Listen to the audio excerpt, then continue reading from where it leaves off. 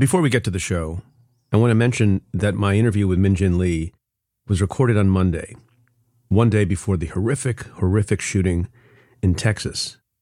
It's surreal to have to say this again, but there was another shooting at the Robb Elementary School in Texas. As of this recording, the death toll stands at 21 people, 19 children and 2 adults, dead because they simply went to school. To be completely honest, I don't even know what to say. It's as heartbreaking as anything you could ever imagine. Now, the news will keep unfolding, and the legal parts of the case will too, but right now all I can say is how heartbroken I am, and you all must be, for the families and victims of this horrific massacre, which happens again and again and again in just one country, the United States of America. We need sensible gun legislation. I don't know how many more times we'll have to say something like this. And for now, I just hope that the Republicans holding up gun control legislation in the Senate wake up and have a change of heart. From Cafe and the Vox Media Podcast Network, welcome to Stay Tuned. I'm Preet Bharara. All my life, I've always leaned into my identity, and it's okay. I mean, people usually say, I don't want to be an Asian American writer. I want to be a writer. And I kind of think, well, I'm not leaving my identity or my experience at the door to somehow sound better for people who are the ones who, I guess, check your credits.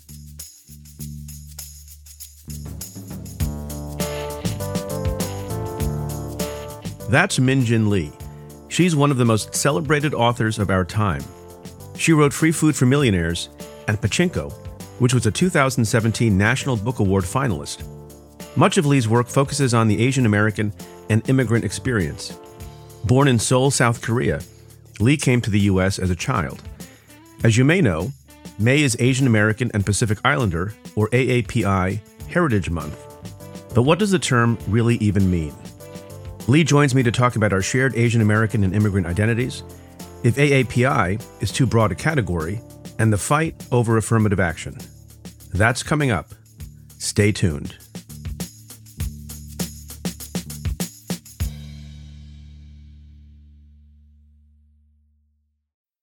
Support for this podcast comes from Planned Parenthood. It's hard to imagine a world where we leave future generations with fewer rights and freedoms. Since the Supreme Court's decision to overturn Roe v. Wade, politicians in nearly every state have introduced bills aimed at blocking people from getting the essential sexual and reproductive care they need, including abortion.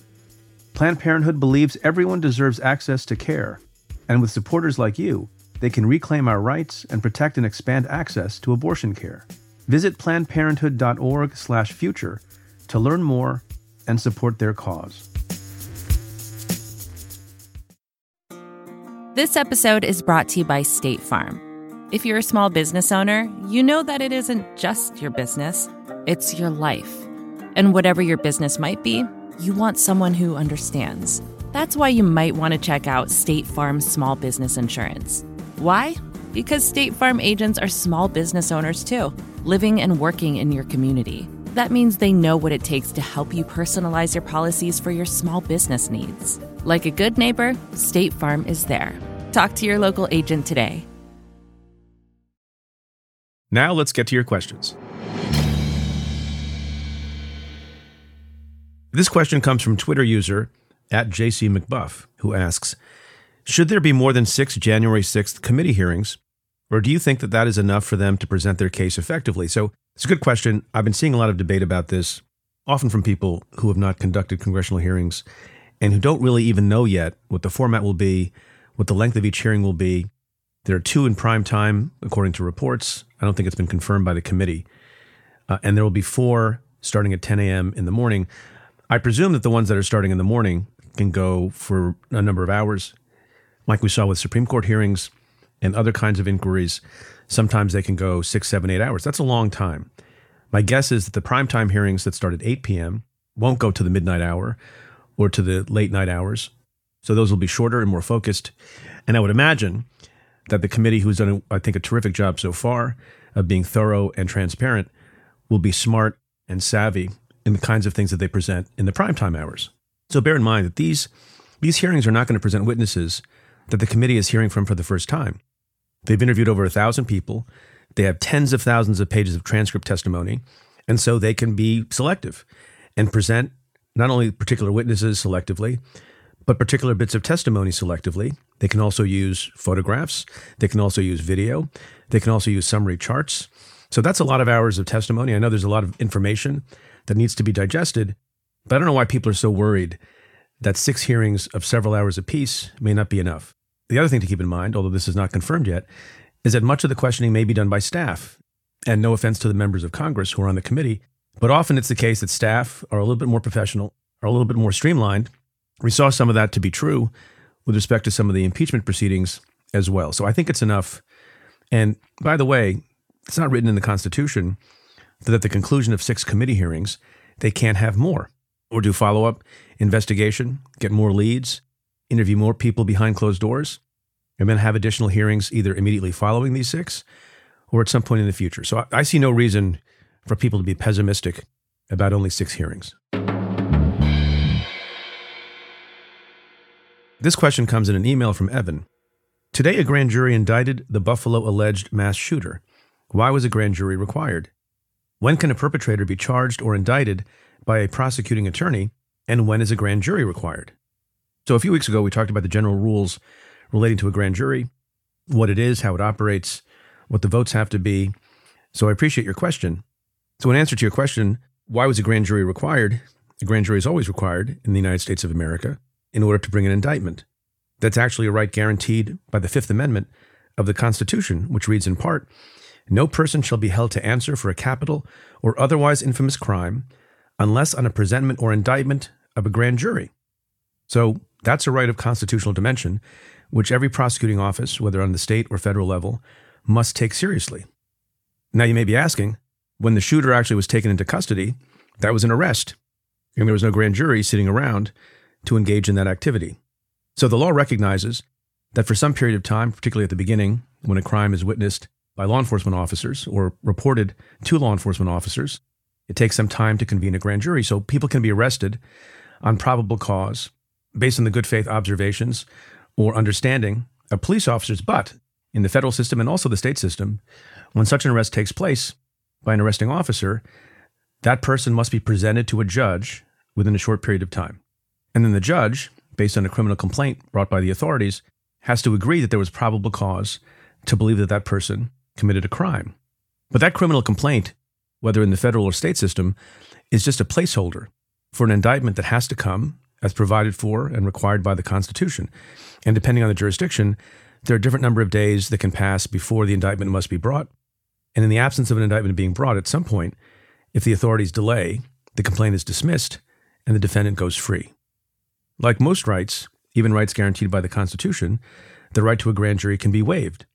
So a defendant can decide in consultation with their lawyer that they don't require the government to indict, present to a grand jury, and they waive it. And they can proceed in the federal system on something that's not called an indictment, but is called an information. So that spares the trouble of going to a grand jury, getting them to vote on something. And usually that applies in situations where the defendant has decided to cooperate with authorities, become a cooperating witness. There's an agreement on what the charges will be that he will plead to, and he pleads pursuant to an information. But in all their cases, as I mentioned, the Constitution requires an indictment. This question comes in a tweet from ABK in STL, who writes, "I keep hearing talk of Trump being made speaker if the House flips. Would it be possible for the House to recruit a non-elected person to become speaker? As I read the Constitution, there is no provision for admitting an extra member who has not been elected by a state." So ABK in STL, I've been fretting about this very possibility for some time, and people roll their eyes and they have laughed at me. And I think as we get closer and closer to the election, there seems to be a little bit less talk of it. So I think it remains an unlikely scenario, but it is lawful and it is constitutional. I know, as you say, there's no provision for admitting an extra member, but there's also no provision requiring that the Speaker of the House be someone who is a member. And scholars have a fairly good consensus on this point. There have been allies of former President Trump in the House who have, I think, promoted the idea of Trump becoming Speaker of the House, among them Matt Gaetz. That's perhaps a reason why Kevin McCarthy saw fit to lie about telling the truth with respect to his conversations with Trump back in the vicinity of January 6th. So as time goes by, And I don't think Donald Trump has floated the possibility in the very recent past. I think the possibility looms less and less large. But it is possible, it is legal, and it is constitutional, which should be reason number 4078 why everyone should go vote in the election and keep the House in Democratic hands.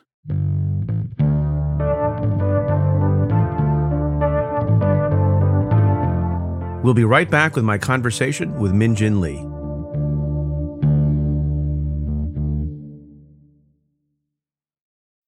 Support for this podcast comes from Planned Parenthood. Your body is your own. That's why Planned Parenthood is committed to ensuring that everyone has the information and resources they need to make their own decisions about their bodies, including abortion care. Today, lawmakers who oppose abortion are challenging Planned Parenthood. Affordable, high-quality basic health care for more than 2 million people is at stake. Planned Parenthood believes that health care is a basic human right. That's why they fight every day to push for common-sense policies that protect our right to control our own bodies. They also work tirelessly to oppose the onslaught of new policies aimed at interfering with personal decisions best left to patients and their doctors. They won't give up, and they won't back down. You can join Planned Parenthood in the fight to help make sure that the next generation can decide their own futures. The organization needs your support now more than ever. With supporters like you, they can reclaim our rights and protect and expand access to abortion care. Visit PlannedParenthood.org/future to learn more and support their cause. Support for Stay Tuned comes from Squarespace. In this day and age, if you're starting a new project, one of the first things on your to-do list is creating a website. That might seem a bit scary at first, especially if you've never done it before. But there are tools out there that make it easy for anyone to create their own site, like Squarespace. Squarespace is an all-in-one platform that you can use to build a website and help people find your ventures. Creating a website with Squarespace is straightforward and painless, even if it's your first time making one. Whether you want to sell your products or a service, or need a place to host your blog or portfolio, Squarespace can help you get your name out there and makes it easy to find on the web. They have plenty of tools to help make your first website look pretty great too, all while customizing it to fit your particular needs. Because your site is your own, and it shouldn't be fit into a one-size-fits-all box. Get the functionality and the unique look that you need. Head to squarespace.com/tuned to save 10% off your first purchase of a website or domain using code TUNED.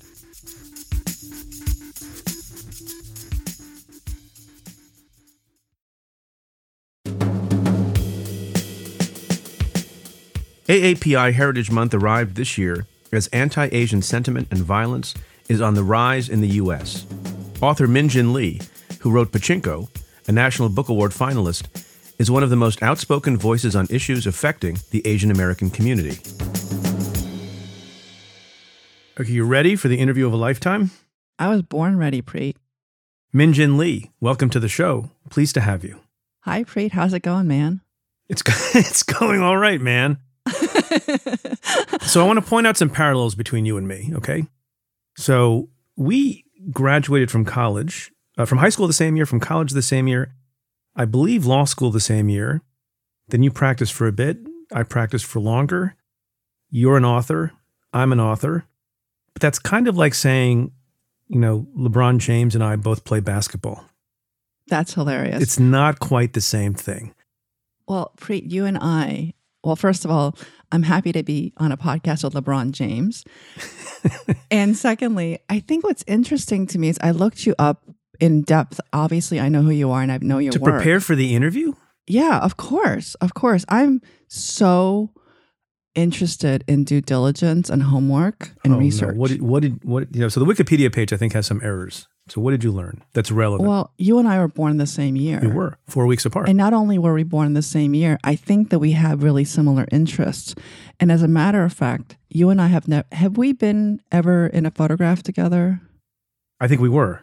Oh, okay. We went to that event a few months ago. Oh, for Wajahat. Yes, I think. Right. I think there were pictures. I think there's evidence. When people say pictures or it didn't happen, I think it happened. Which means that people know that we're not actually the same person. We're not the same person. But I would rather be you. My parents. No, you wouldn't. No, my parents would be so much happier if I And were I you would because- rather be Dr. Sanjay Gupta. My parents would be happier. He's like good looking, smart, on TV, and also a surgeon. That guy pisses me off. Well, the surgeon part is something that is pretty undeniably excellent. Yes. Well, we're going to talk about Asian competitiveness in a moment, but because I know you like to talk about that. And Yes. this is a particular month, so we should talk about all sorts of things. Mm-hmm. But I wonder, when you were in law school, you already had this ability to write well. You got prizes when you were an undergraduate in writing, nonfiction and fiction writing. Mm-hmm. Did your legal writing suffer because you wrote too well? Does that question make sense? It's actually really a good question because I will confess here, as I've confessed elsewhere more privately, that I have failed the New York State Bar. That's okay. And when I failed the New York State Bar the first time, I've only failed once, but I took the exam twice. When I failed the first time, I was really depressed, and I talked to my friend, and he said, the best thing you can do is to sign up to take the bar again and go up to Albany and see your failed examination paper. Oh. So I said, okay. And I went to Albany, and they give you a copy of your exam, what you wrote. And so I sat there in this room, and they give you a limited amount of time, and I read my answers. And they were so well written, but they had no law. You just told stories? Well, I think I just sort of cared about all this other stuff, but it wasn't about the law. And I think this is my silly way to answer your question. My writing obviously didn't suffer. It's just that it wasn't substantively focused on the issues. And I think that even though now I realize just what an incredible gift it was to go to law school, because I was able to figure out, oh yeah, that's chaff and that's wheat. But I think when I took the bar exam, I was so much more focused on the fact that my wedding was the same month as when I started my new job. I wasn't the best law student, Preet. That's my answer. Well, that's okay. Okay. It turns out that thing wasn't for you. Let's go back further in time in your life. Like me, here's another parallel. You and I are both immigrants. Neither one of us was born in the United States of America. I came at about 1 or 2. You came at 7. So I don't have a memory of coming. I'm guessing that you do. What's your memory of arriving in the United States? Well, when I was on the plane, I was really excited because I thought, for some reason, that America would look like a 17th century fairy tale. So imagine Cinderella and all the illustrations for Cinderella. I thought when I got to JFK, there'd be stagecoaches and women in ball gowns with really high hair and men in waistcoats. Why did you think this? Because I'm stupid. Come on. No, I don't mean like stupid as in like I have a low IQ or I have challenges with learning issues, which I sort of do. But when I got here, my imagination was that I thought Western people or white people would be kind of like Western fairy tales because that's what I was so steeped in as a kid. I was very odd as a child. And then I got here and JFK looked just like Seoul, but with non-Korean people. And that was very disappointing. You know, it's funny. So recently, 2 different people have talked about their arrival in the States. Mm-hmm. I had occasion to talk to Padma Lakshmi recently about her TV program, Taste the Nation. She's really good looking. You know, we're going to have to edit this in a decent amount, Minjin. Sorry. Gosh. Stick to the issue. This is maybe why the bar exam was problematic for you. Exactly. Sticking to the issue. I told you. I'm not having any. She's a very brilliant woman and an excellent writer and chronicler of food. And she said that I asked her the question, would you do a show about the holiday Halloween? And if so, would you focus on the merits or the lack of merit of the candy corn? And she said, the interesting thing is Halloween is her favorite holiday because she came to America on Halloween. Oh. And she saw people trick-or-treating and was like, wow, what a great country. I like that. I can't say Halloween is my favorite holiday. However, I did like getting all the candy. I thought that was really interesting. And you and I grew up in a time when you're able to go trick-or-treating without fear of razor blades. So no, the biggest fear you had was you were going to get the neighbor who gives you an apple. Oh my gosh. Instead of candy. So real. So real. It's like, no, you can keep your box of raisins. Thank you very much. Oh, the box of raisins. Yeah, no. We didn't wait. I mean, my problem with Halloween was because I had parents who were worried about my catching cold. Uh-huh. So one year I dressed as a cowboy, and I had, it wasn't a great cowboy outfit, but I had like the vest, and I had the holster, and I had the gun and the hat.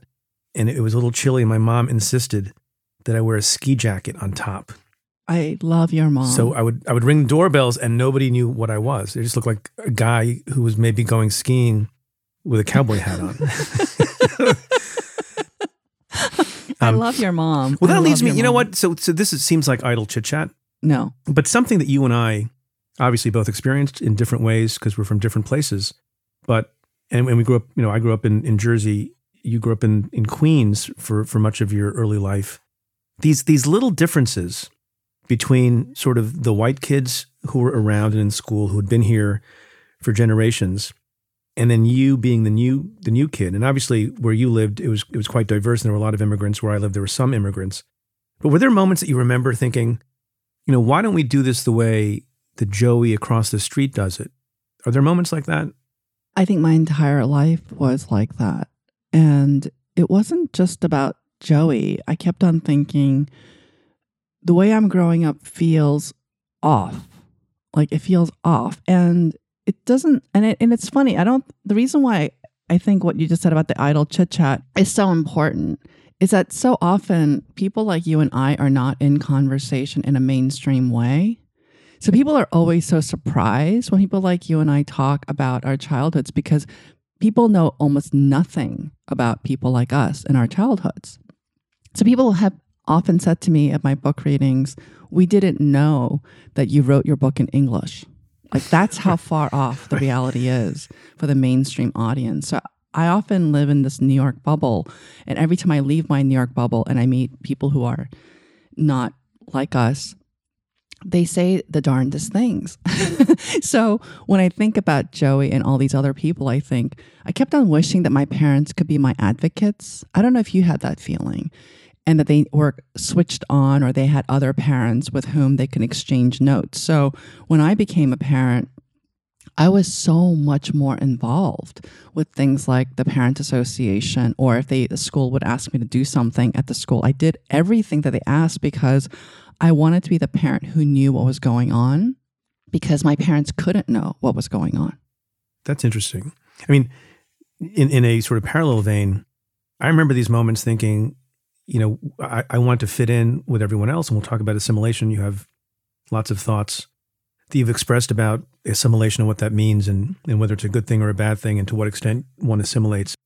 But I remember one day getting on the school bus when I was a kid, and my parents listen to this podcast every week, so I wonder what they're going to think of all of this, because it's not the case that we talk about this so much.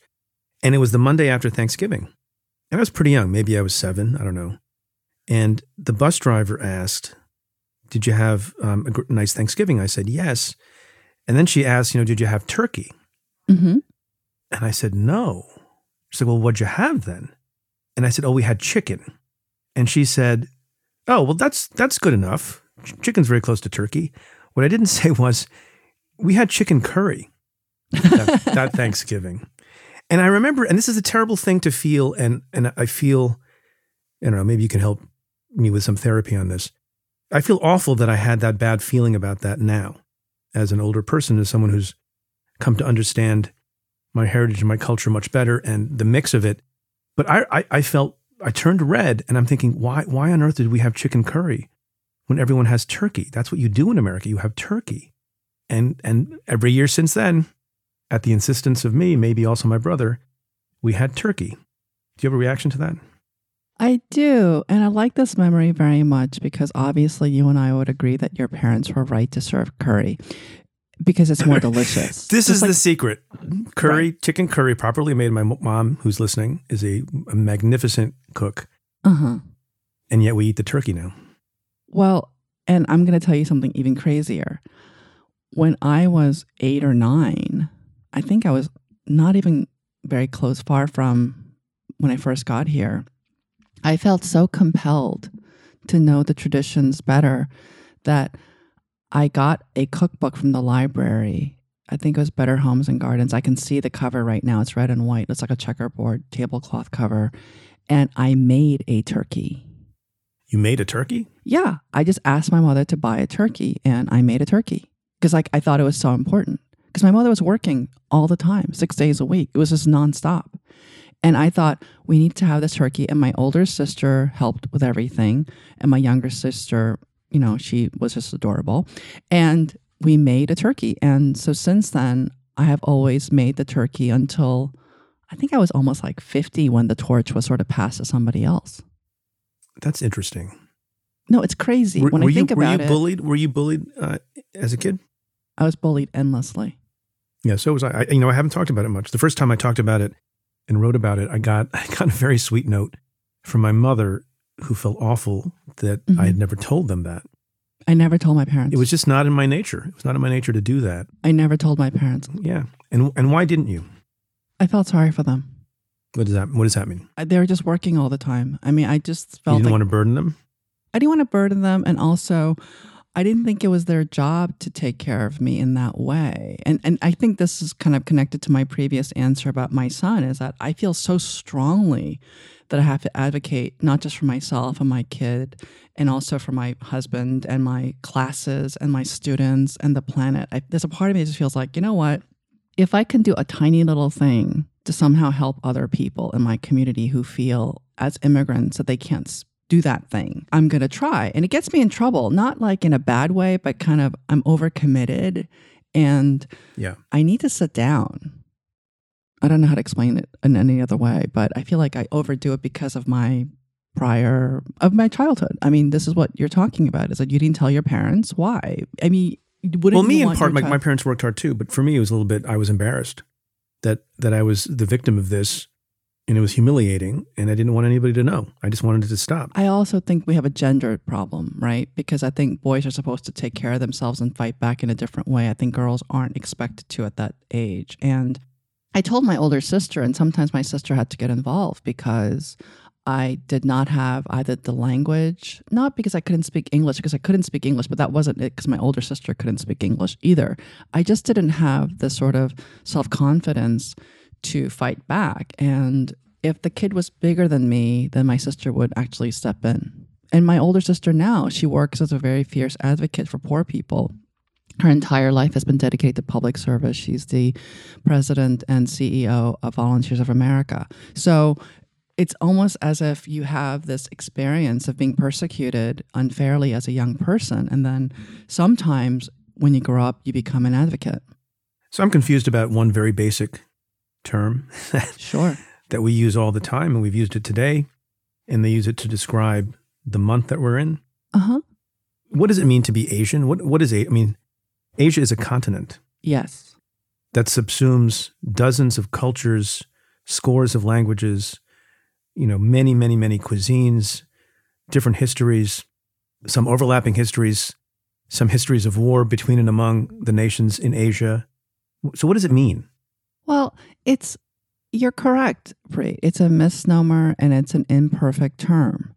It's a large tent that barely shields all the concerns that we have in our community. It makes a lot of people feel an allergic reaction to it, especially members of our own community. I think non-Asians aren't going, this is stupid. I think usually it's Asians and Asian Americans who are going, like, I don't like it. Because if you think about it, like, for example, in your biography, I believe that you are half Sikh, half Hindu in terms of your parentage, yes. Right? You did good research. Thank you. Next time you interview me. I'm going to interview in a second. So if you think about it, there's a lot of history there between Sikhs and Hindus. Oh, yeah. I mean, look, you talk about and have written about brilliantly the tensions between Koreans and Japanese, and there's a lot of that.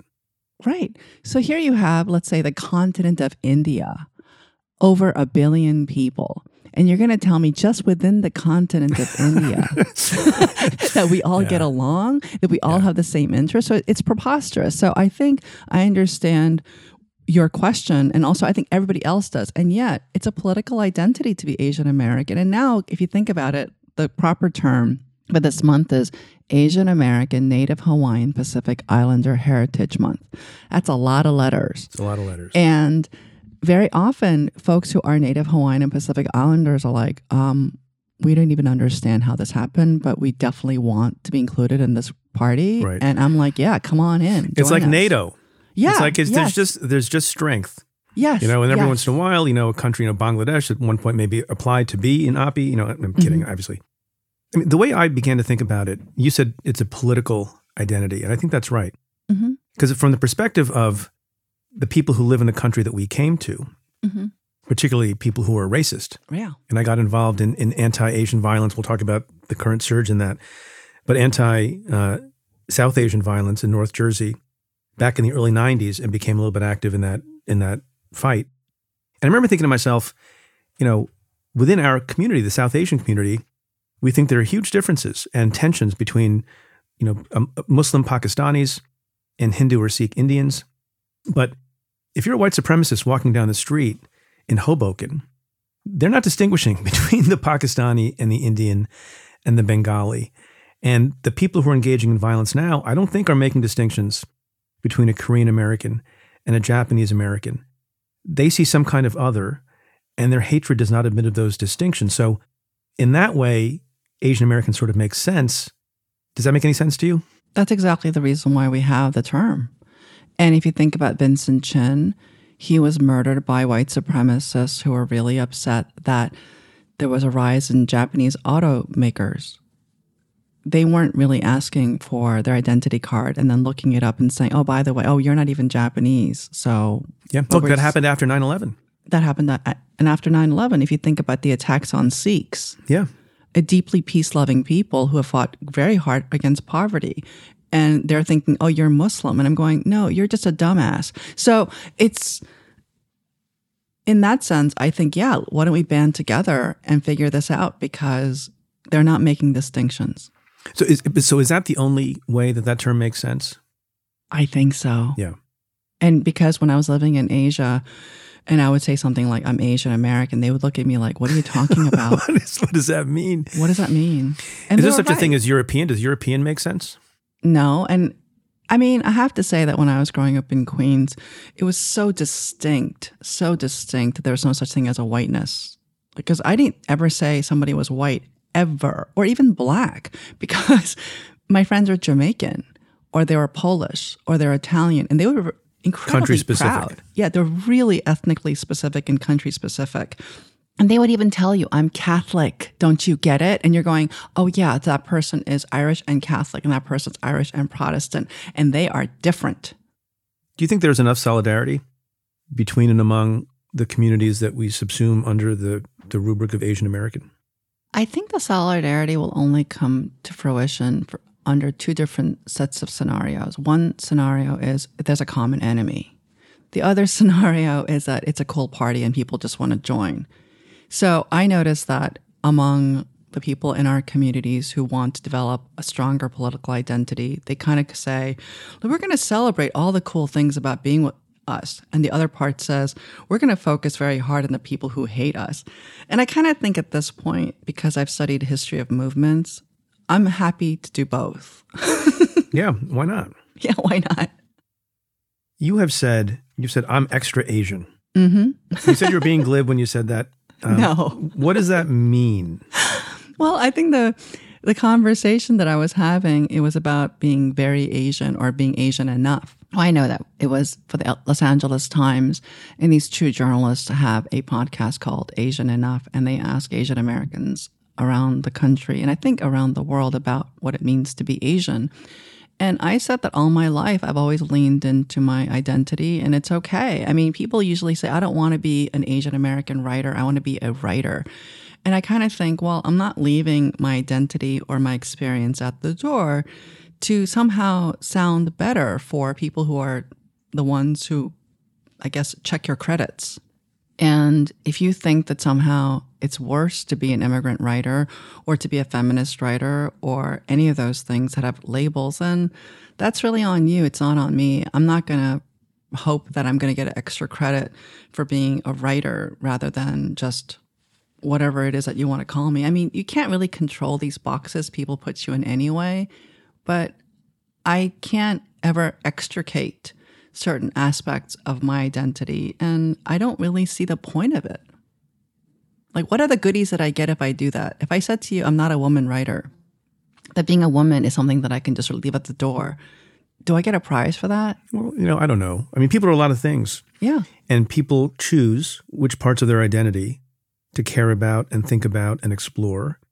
And for some people, that's their religion. Mm-hmm. And for some people, it's their ethnicity. Mm-hmm. And for some people, it's their gender. For some people, it's a combination of all of those things.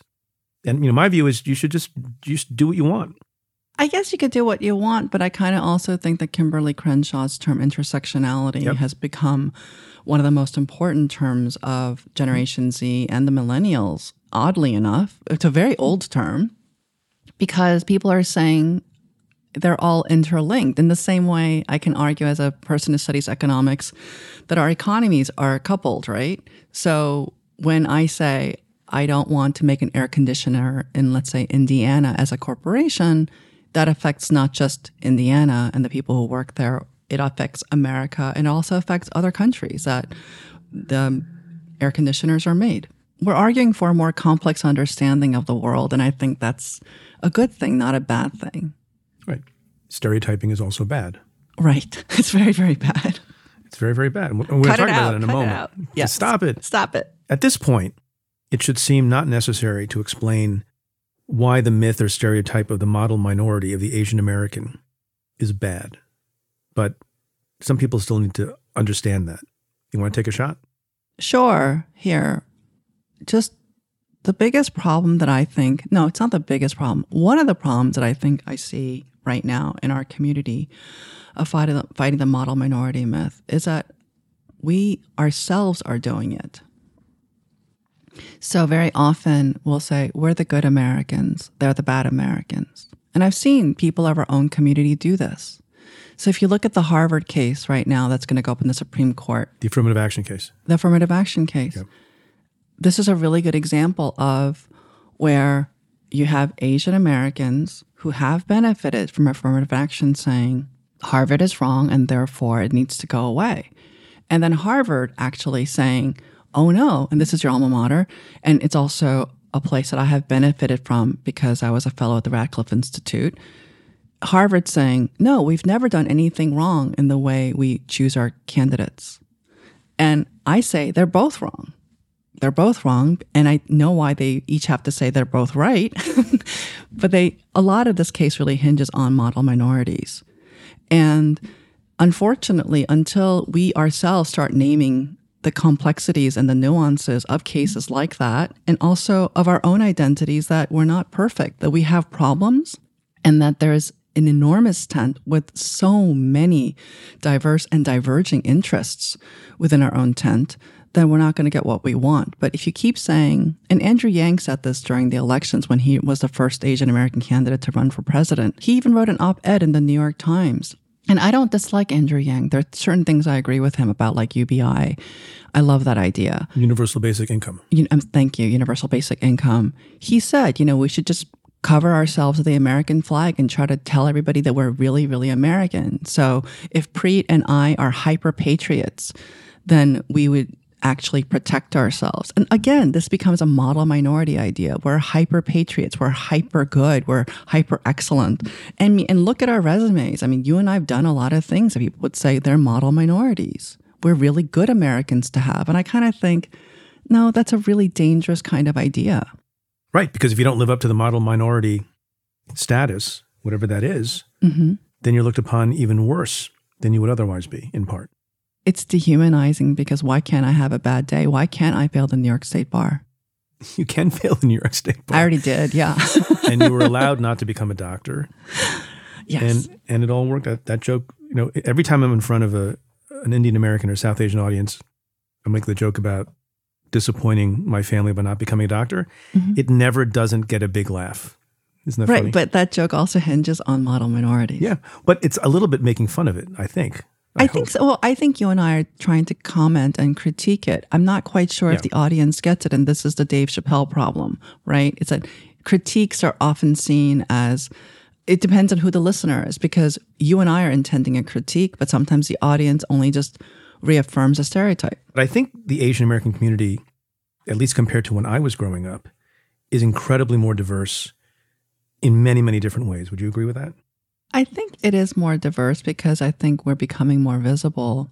One of the things that I've noticed about folks in our community is that there's a real tendency to be afraid of being shamed, of being self-promoting. So, and self-promoting itself is a term that has a great deal of judgment behind it, right? But we're living in a world in which platforms, and I'm going to say something, I'm going to use a big word here, but neoliberalism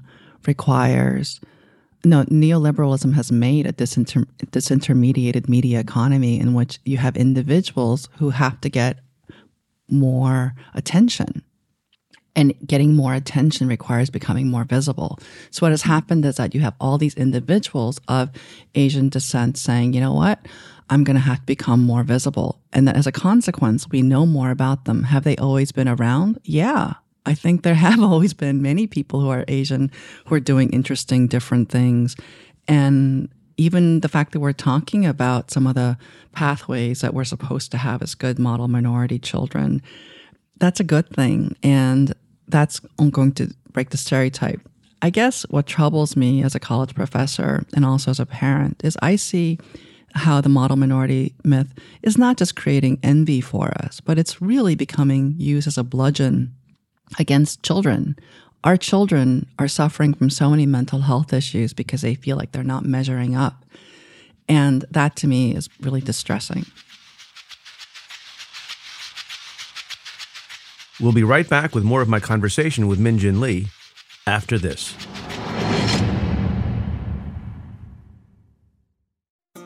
This episode is brought to you by State Farm. You've heard it before. Like a good neighbor, State Farm is there. But it's more than just a tagline, because State Farm agents are small business owners themselves who live and work in your community. And if you're in the market for small business insurance, who better to work with than an agent who understands what it takes?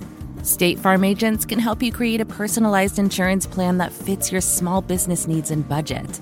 Talk to your local State Farm agent today about small business insurance. Like a good neighbor, State Farm is there. Support for this show comes from Slack. You're a growing business, and you can't afford to slow down. If anything, you could probably use a few more hours in the day. That's why the most successful growing businesses are working together in Slack. Slack is where work happens, with all your people, data, and information in one AI-powered place. Start a call instantly in huddles and ditch cumbersome calendar invites. Or build an automation with Workflow Builder to take routine tasks off your plate. No coding required. Grow your business in Slack. Visit slack.com to get started.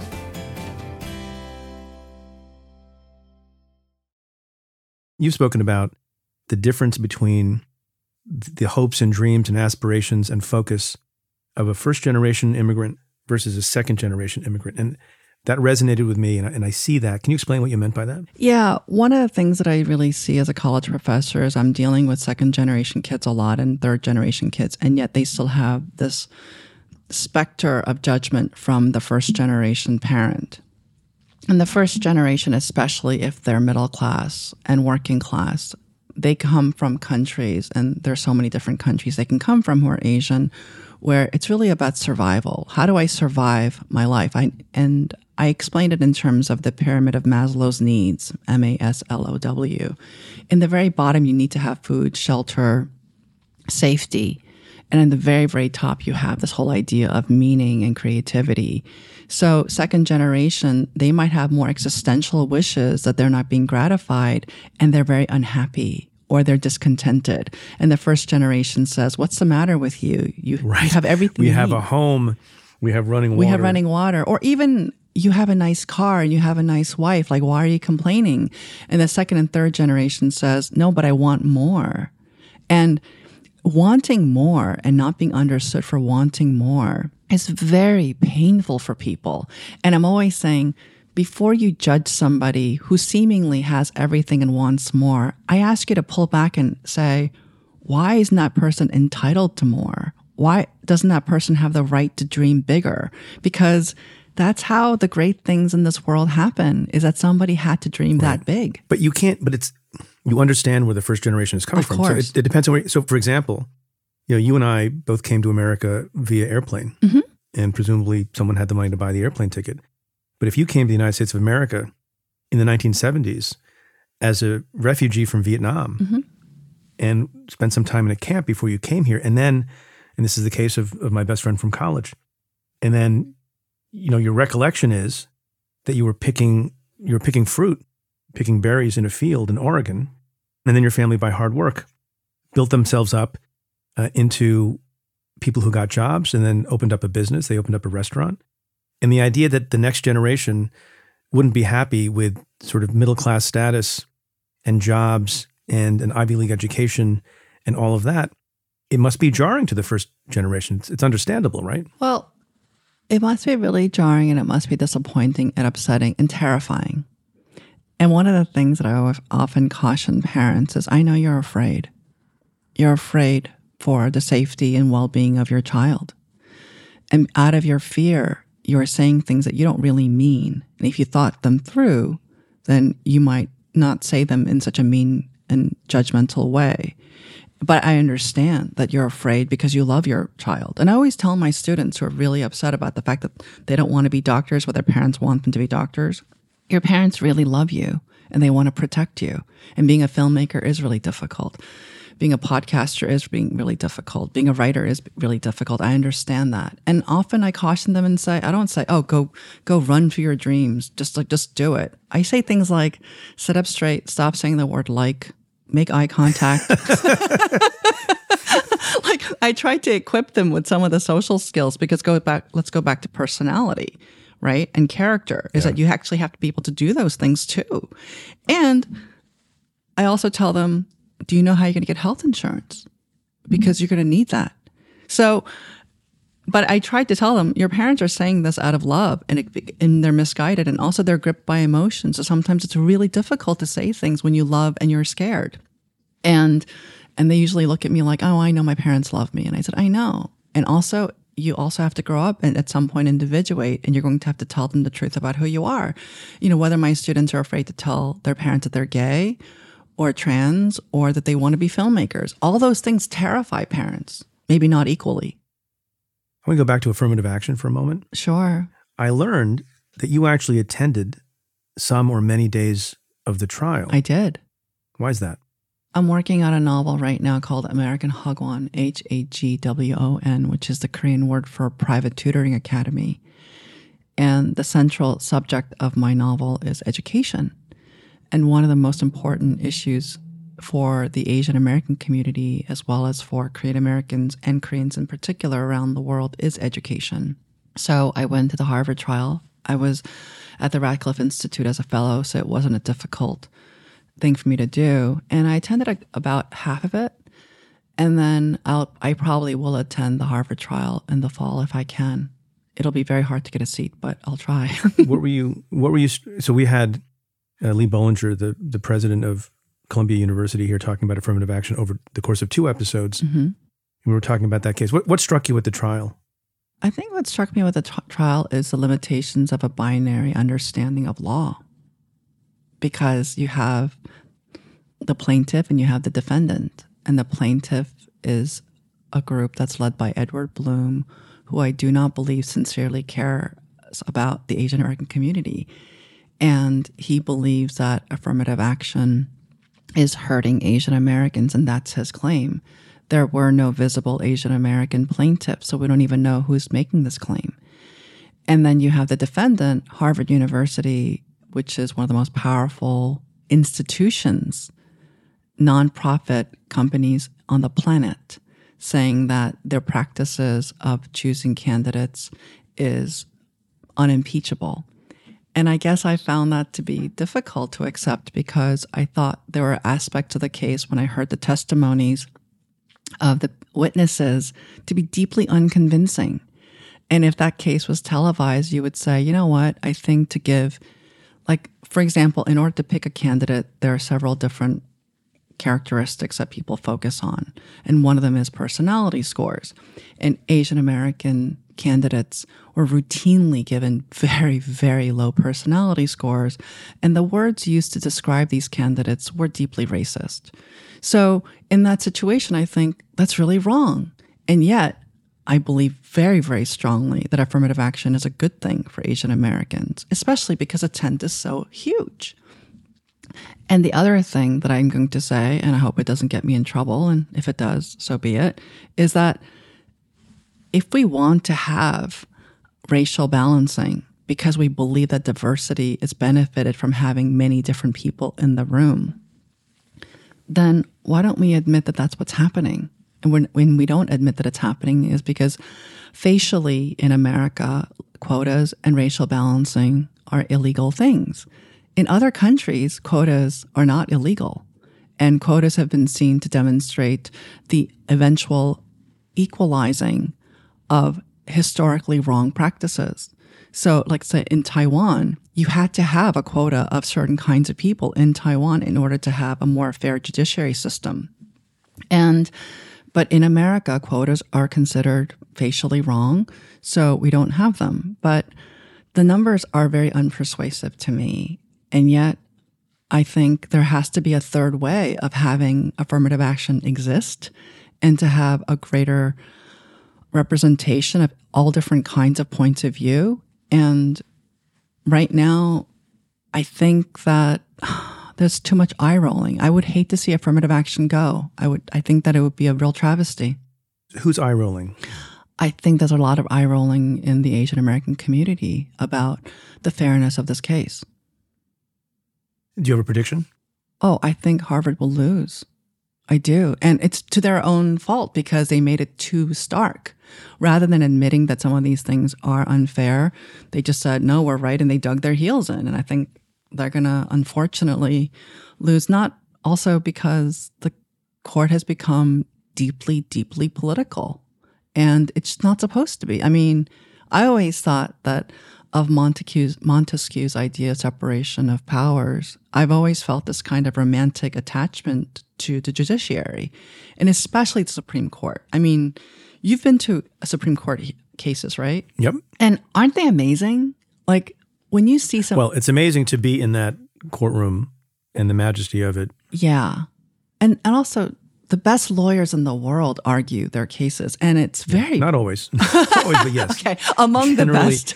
Generally speaking, yes. Yes, among the best litigators in the world, like, speak in that forum. And I've heard the arguments, and you're always like, wow, this is a great country because these judges care about justice. And I think, obviously, there's so many miscarriages of justice in this country historically and today.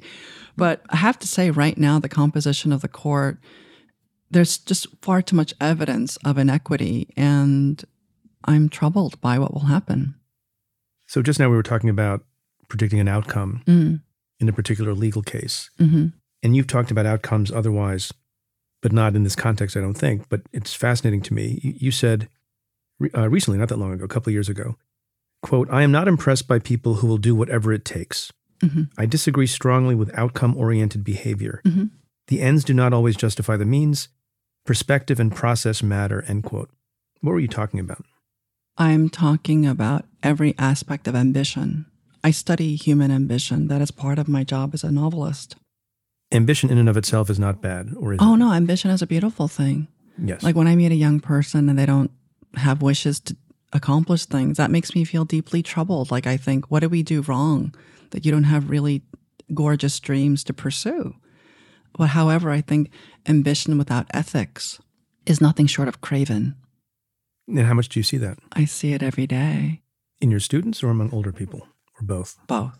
But especially, I think that the elder generation, including my own, like I think Gen X and boomers and older millennials, we are becoming a world where we think that the ends do justify the means because we see so much evidence of success being rewarded, even though we know that they have been deeply immoral in so many aspects of their lives. I don't mean just their personal life, because I can easily separate a person's personal life from his, her, or their professional success. But even professionally, we find out terrible ways that people have done, terrible things people have done in order to get what they want. And it's very disillusioning. It's hard to recover from being morally disillusioned. And I have to bring that up because perhaps that is a job of a writer to say, there's a really strong consequence to moral disillusionment. It breeds cynicism and apathy and a lack of civic engagement. We haven't talked enough about writing. What is, and that's what you do. So in the remaining minutes, let's just talk about some of that, because I think it's always fascinating to hear how authors approach their craft. Are you one of these people who love writing or only love having written? Oh, I love writing. And as a matter of fact, I think in a way you and I have been talking about the writing the whole time, because I write social novels. I write novels about ideas and about what's going on in the world and what has happened in the world. So I have to be in the world. There's a part of me that wants to retreat, but I can't write with authority about these things unless I am involved and I really observe. So that was the reason why I go to trials and attend them, because I want to understand how people behave. So when you set about researching a novel, and it takes you a number of years, which is why... it's the funny thing is I was thinking when I was reading about your style of research and the in-depth nature of it, I had Robert Caro on the show some years ago, obviously not a fiction writer, but a great storyteller. And time after time, he underestimated the amount of energy and effort he needed and labor he needed to understand something. And the research would stretch sometimes from what he predicted would be a month or two to a year or more. Do you find that your research takes as long as you expect it to take, or it keeps just taking longer like it does in Caro's case? Well, I love Robert Caro's work, and I really believe him when he says turn every page. I'm like that. And when I was an attorney, I did due diligence for corporate M&As. And very often they would send me to some basement and I'd have to review, let's say 20, 30 bankers' boxes worth of documents. And I would turn the page. I would turn every page. And I was astonished at how much I would find. So to answer your question, my research always takes longer. But I've never actually regretted ever having had that extra interview or going to the extra event or really listening to people when I think about things. So for example, in my next novel, I'm going to have a parent who's a judge. So I attended several trials, and then this week I'll be talking to 5 different federal judges. So will that take time? Yes. And how much of it will affect the book? Maybe about 2 pages. I think maybe 2 pages of probably a 500-page novel. Why is that important? Because it takes exactly 1 sentence to break the dream of a reader that she or he or they are experiencing when they're in a story. And when you get that wrong, when you have that false note, you have broken the dream. So for me, I really need you to stay with me for almost 20 hours. And also when that time is interrupted, I need you to say, I want to go back to that dream.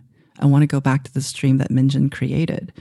And that requires enormous energy on my part to make you want to come back. If one is committed to doing the research and has an open mind and an open heart and does the research, does everyone have standing to write about anything and any kind of person? Yes, I do. I believe that you could write about anything and you do not have to be within the body of that person's experience. Absolutely. I mean, I wrote a historical novel about something that happened to people that were not me. I mean, I'm not a Korean Japanese person. And perhaps that required me to do far more work and research to make sure that I get it correct. But I don't think so. No. And if I wanted to write about, let's say, if I felt really called to write about a former prosecutor who is half Sikh and half Hindu, and if I approached it with as much research as possible and also with the right attitude, I could write it. Would it be good? I don't know, but I think I can do it. I bet it'd be pretty good. and what a fascinating subject. Exactly. Yeah, I'm not sure about that. I would stick to what you're working on right now. What you're working on right now. Talk about religion for you, and you say it's unusual in your circles to be a person who goes to church every Sunday. Mm-hmm. Why is that unusual? Because I've seen the polls, and over time, the level of church attendance has gone down in this country.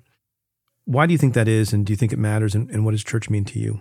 Well, in the same way, I think that Congress and the judiciary has been held hostage by a vocal minority. I believe that Christianity in America has been held hostage, is being held hostage by a vocal minority. The average person who identifies herself or himself or themselves as Christians do not espouse the views of the vocal minority of those who are Christian. I am somebody who grew up in the church. My grandfather was a Presbyterian minister as well as a headmaster of an orphanage. And I grew up feeling that Christianity was a political identity as well as a religious identity. And probably the reason why I have so much compassion or feeling towards civic engagement, even though politics is something that many people in our communities really look down upon, is because of my Christian identity. In the arts community, however, I think the vocal minority tends to silence those who are mainstream people who believe in God. Well, I don't even have a follow-up to that. Okay. I think we've gone an hour. So I'm just going to, is there anything else you'd like me to ask you? Is there something you didn't get off your chest? Well, no, I guess one of the things I keep thinking about, I wonder what you think about this, is what it means to be a former lawyer, because you and I are both former lawyers. So I'd love to ask you, how much trace, like, how does the identity of being a former lawyer have a kind of seeping into the other aspects of your identity? All consuming for me. Right? I mean, I gave the commencement address at Brooklyn Law School recently, and I sounded a theme that I have in the past. Mm-hmm.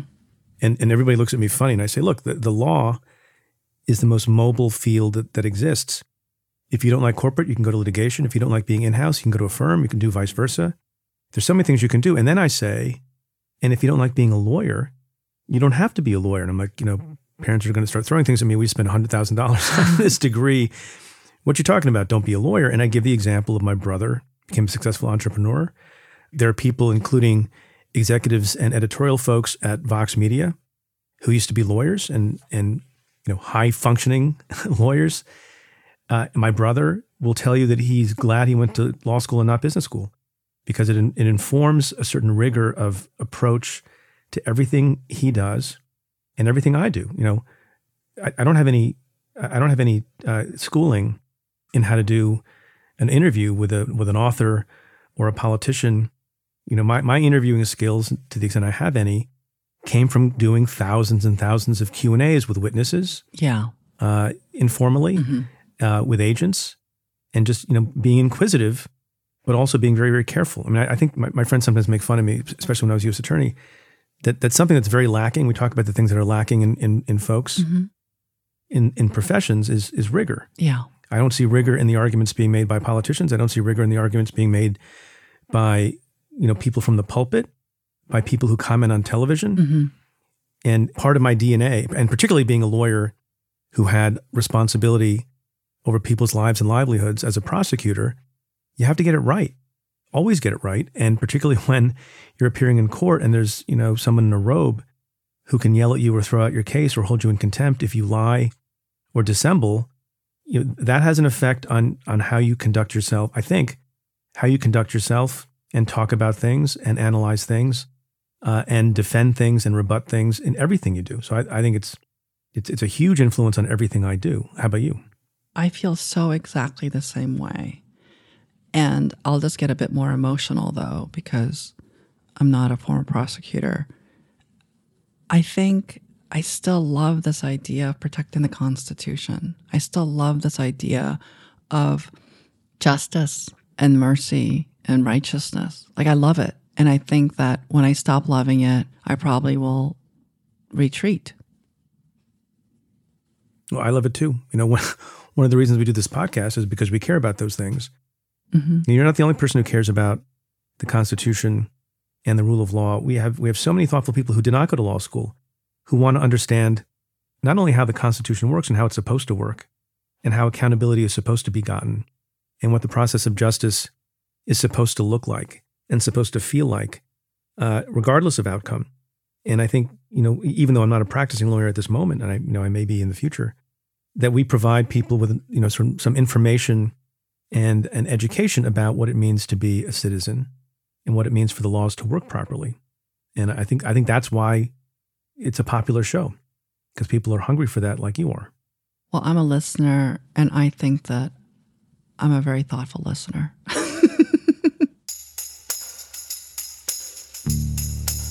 You have research to do, so I'm going to let you go. Okay. Min-Jin Lee, thanks so much for being with us. Thanks so much, Preet.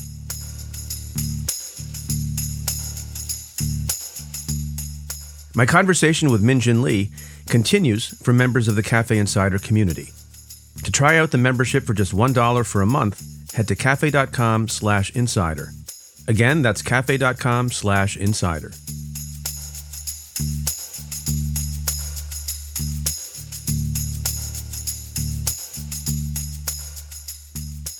So every week at the beginning of the week, I put out a call on social media for people to ask questions that they have for Stay Tuned. And every week I get a lot of questions, like I did this week, about the grand jury process, about the future of abortion rights in this country, about the January 6th committee. You name it, I get a question about it. But I also, especially recently, week after week, get a particular kind of question that sometimes is a little bit discouraging. And it is born of the fact that times are really difficult and painful in this country. Democracy is under attack. Immigrants are under attack. Basic rights are under attack. The truth is under attack. And even our children are being attacked in massacre after massacre. And the question that I get is, in light of everything going on, could you tell us about something good?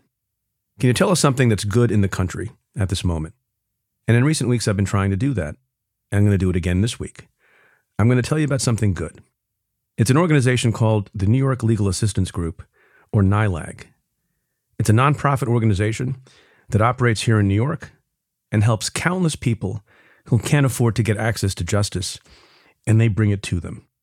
It's an organization I support wholeheartedly, very strongly, and as you may know, I'm donating all the proceeds I get from the sale of my picture book, my kid book, called Justice Is, to NYLAG. And earlier this week on Tuesday night, I had occasion to be at their annual dinner, their fundraising dinner, with lots of people who work for the organization and support the organization, and what an inspiring evening it was. NYLAG, for those of you who don't know, was founded in 1990 to provide free civil legal services to low-income New Yorkers. In their own words, quote, NYLAG exists because wealth should not determine who has access to justice, end quote. They know that members of marginalized communities face barriers to justice. NYLAG aims to disrupt systemic racism by serving individuals whose legal and financial crises are often rooted in inequality. NYLAG does what other institutions don't do, and what the government often doesn't do. It meets people where they are. They provide services at more than 150 community sites, like courts, hospitals, and libraries, and their staff of 300 had an impact on the lives of nearly 90,000 people last year. NYLAG also tries to address the root causes of inequality through impact litigation, policy advocacy, and community partnerships. They do all kinds of things. In the wake of the crises in Afghanistan and Ukraine, NYLAG has provided representation for refugees in need of a home. They help people who are transitioning legally change their name. They help tenants stay in their homes. Their typical clients include veterans, seniors, survivors of domestic violence, and people with disabilities. We heard last Tuesday the moving story of one of the clients that NYLAG helped, a woman named Shanita, who was the victim of an abusive husband over a long period of time, who was separated from her children for 15 years. It's people like Shanita that NYLAG helps. So I was at the dinner on Tuesday because I had the great honor of receiving an award from the organization. And as I said to the group, I brought my children to the event, not so my children could see their father get some kind of honor. They could really care less about that. I brought them so that they could see the work of NYLAG, and they could see, as they grow older, that there are opportunities to serve other people. And the best thing you can do, in addition to whatever you do in your occupation, is to serve and help other people. And any bit of inspiration that I can give them to serve the public and serve their fellow human beings and citizens is, I think, worth it. And so hopefully they were inspired as much as I was. And I hope wherever you live, In whatever community, there are organizations like NYLAG that exists here in New York. If you'd like to learn more or make a contribution, go to their website at nylag.org. That's NYLAG.org. And to the people of the New York Legal Assistance Group, thank you for your work. Thank you for your assistance. Thank you for your service.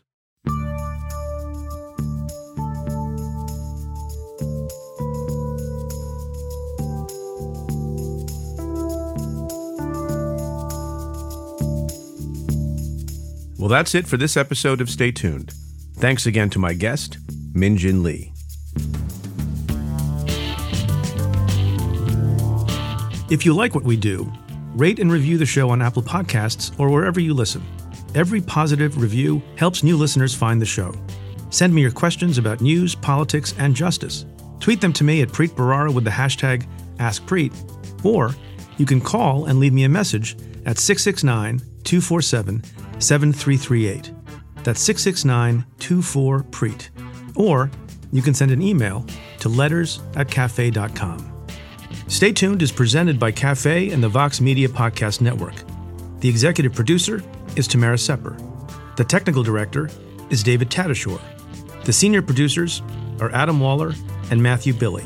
The Cafe team is David Kurlander, Sam Ozer-Staten, Noah Azulai, Nat Weiner, Jake Kaplan, Sean Walsh, Namita Shah, and Claudia Hernandez.